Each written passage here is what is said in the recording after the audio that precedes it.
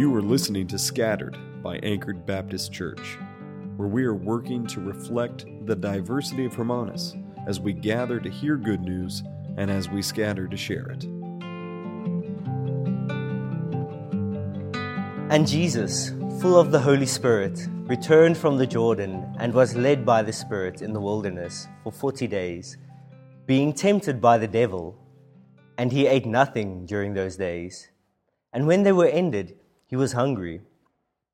The devil said to him, "If you are the Son of God, command this stone to become bread." And Jesus answered him, "It is written, man shall not live by bread alone." And the devil took him up and showed him all the kingdoms of the world in a moment of time, and said to him, "To you I will give all this authority and their glory, for it has been delivered to me, and I give it to whom I will. If you then will worship me, it will be yours."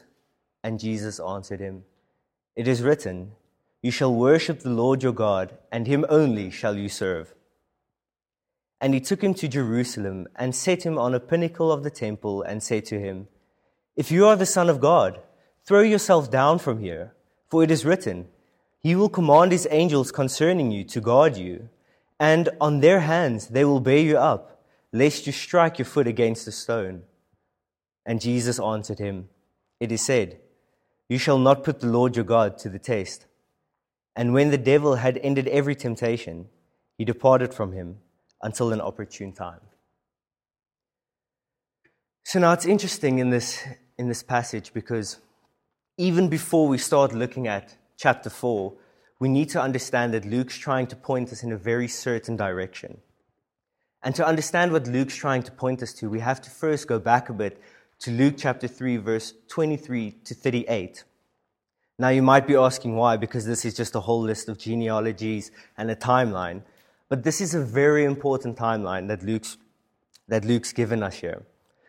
Because this timeline, as you read in verse 23, it says Jesus, when he began his ministry, was about 30 years of age, being the Son, runs through all the names, and then it ends with the son of Adam, the Son of God. So this timeline essentially is the timeline of all mankind.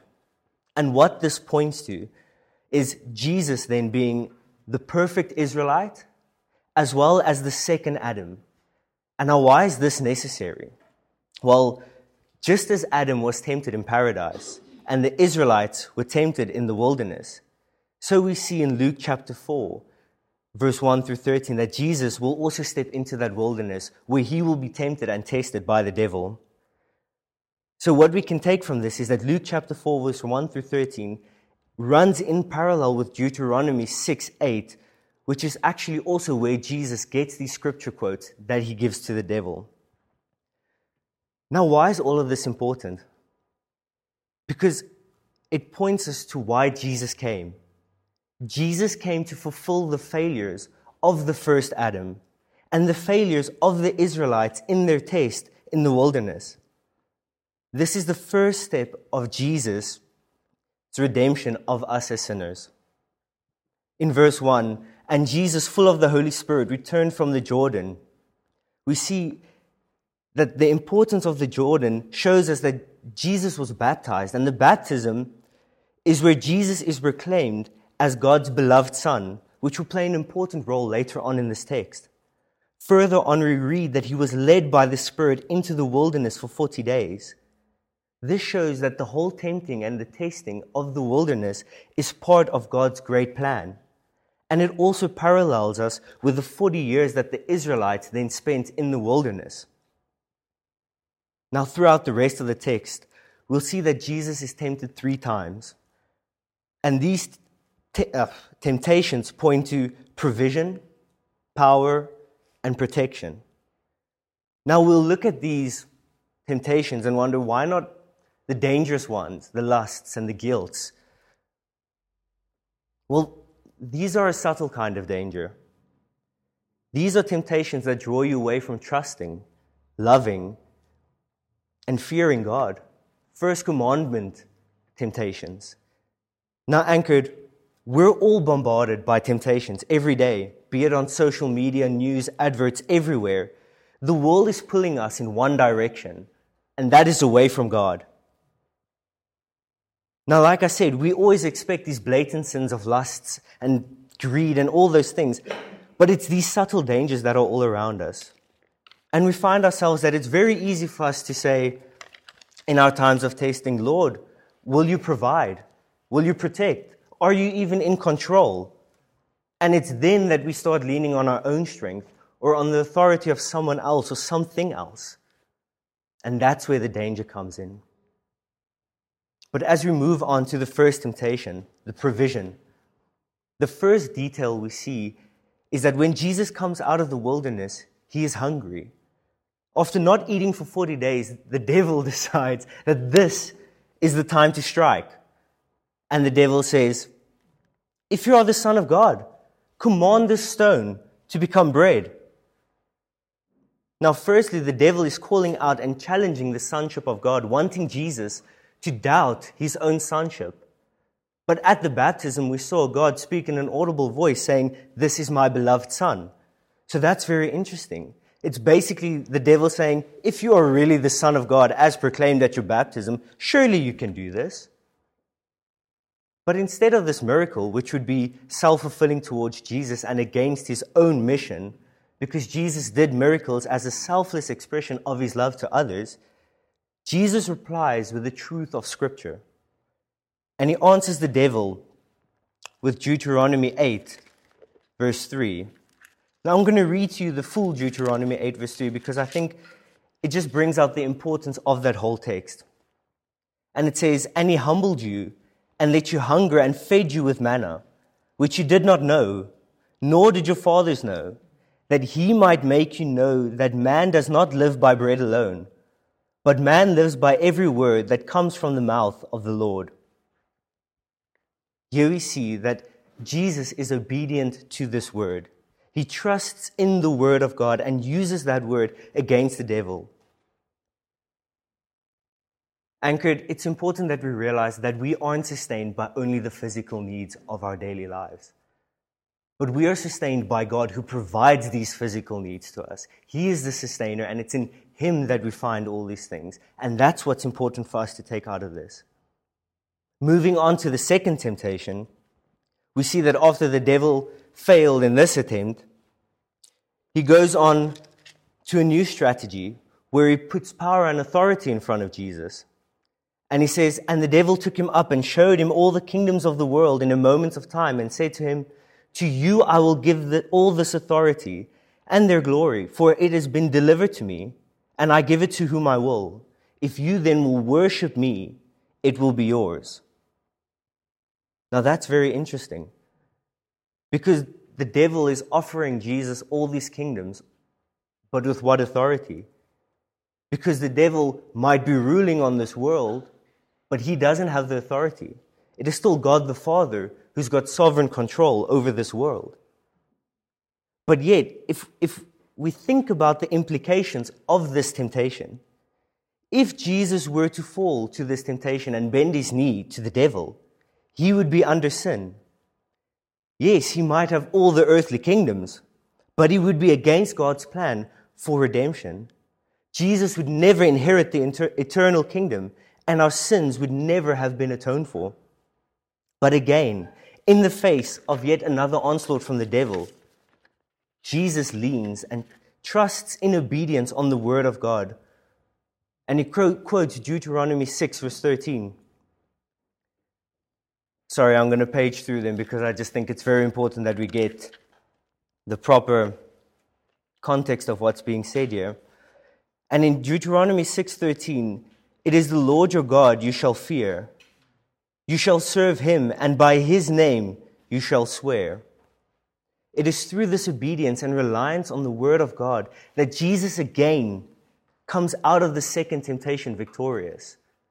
This temptation of power and authority, Jesus could have had everything, but it's his obedience and trust in God and God's word that pulls him through. Thirdly, we look at protection, the third temptation. And it is here that the devil tries something different, seeing that the first two didn't work. And it says he took him to Jerusalem and set him on the pinnacle and said to him, "If you are the Son of God, throw yourself down from here, for it is written, He will command His angels concerning you to guard you. On their hands they will bear you up, lest you strike your foot against a stone." Now it's interesting because, again in this third one, we see that there's a direct challenge to Jesus' sonship, but the devil quotes, or let's say misquotes Scripture to try and prove a point to Jesus to make Jesus fall to his schemes. The devil saying again, "Jump, surely God will save you. If you are truly the Son of God, then the angels should catch you, lest you strike your foot against a stone." But Jesus doesn't. Now this temptation has two layers. Firstly, it challenges Jesus' trust in God fully, and it also inverts the proper order of God's will. That is to say, Jesus came to fulfill God's will and not that of the devil by one of his schemes. If Jesus were to listen to the devil, then obviously he wouldn't be doing God's will because those two are opposed to each other. Now for the third time, Jesus presents God's word in truth in Deuteronomy 6:16, where he says, "You shall not put the Lord your God to the test, as you tested him at Massah." Now that's profound, because the testing at Massah was that Israel testing God in the wilderness. And they did this by asking, "Is the Lord with us?" And you can see that in Exodus 17. Is the Lord with us? And it is here again for the third time that we see that Jesus trusts completely in God. Because in this third one, it's the trust that the Israelites didn't have that was the sin. And Jesus comes and trusts in obedience the will of the Father and His word. He doesn't need to jump to prove that he trusts God. He trusts God fully from the beginning to the end in obedience, no matter what. Now, Anchored, what do we see when we look at these temptations? Well, firstly, if I look to myself, I see that we're fallen. We're all drawn to sin. None of us can really withstand sin. We're finite. We're physically unable not to sin. We're fragile. We fall to the worldly temptations that are around us all the time, and we can't help that. And we're faltering. Yes, we profess Christ, but our lives are still stumbling towards that perfect time when we will be perfected in Christ. And Anchored, that is why when we look at these three temptations, we see the picture of true obedience, a willful obedience of Christ in these temptations. An obedience that's unattainable by us, expected of us, yet completely unattainable. And it is precisely because of this unattainable perfection that it's required of us, or required that Jesus come and stand in our place. It is Jesus that came to undo the mistakes of our forefathers, Adam, in the paradise that led us into the wilderness, and the Israelites in the wilderness. He undid that and redid that perfectly for us. Jesus Christ has done it all. And could turn to Him, rest in Him. For it was Jesus Christ that was tempted and tried in every way, but without sin for you. Let's close our eyes in prayer. Father God, we come to you this morning through your Son, Jesus Christ, and by the power of the Holy Spirit, Lord. And Lord, we give thanks for today. Father, thank you for giving us your Son who willfully came down and set himself as a sacrifice for us, who in willful obedience went through these temptations and came out perfectly, who then in that same willful obedience went and died on the cross for our sins.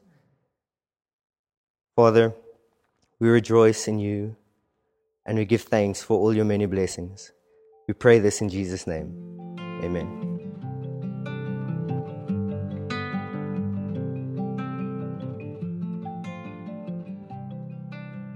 Until next time, know that the grace of our Lord Jesus Christ and the love of God the Father and the fellowship of the Holy Spirit is with you all.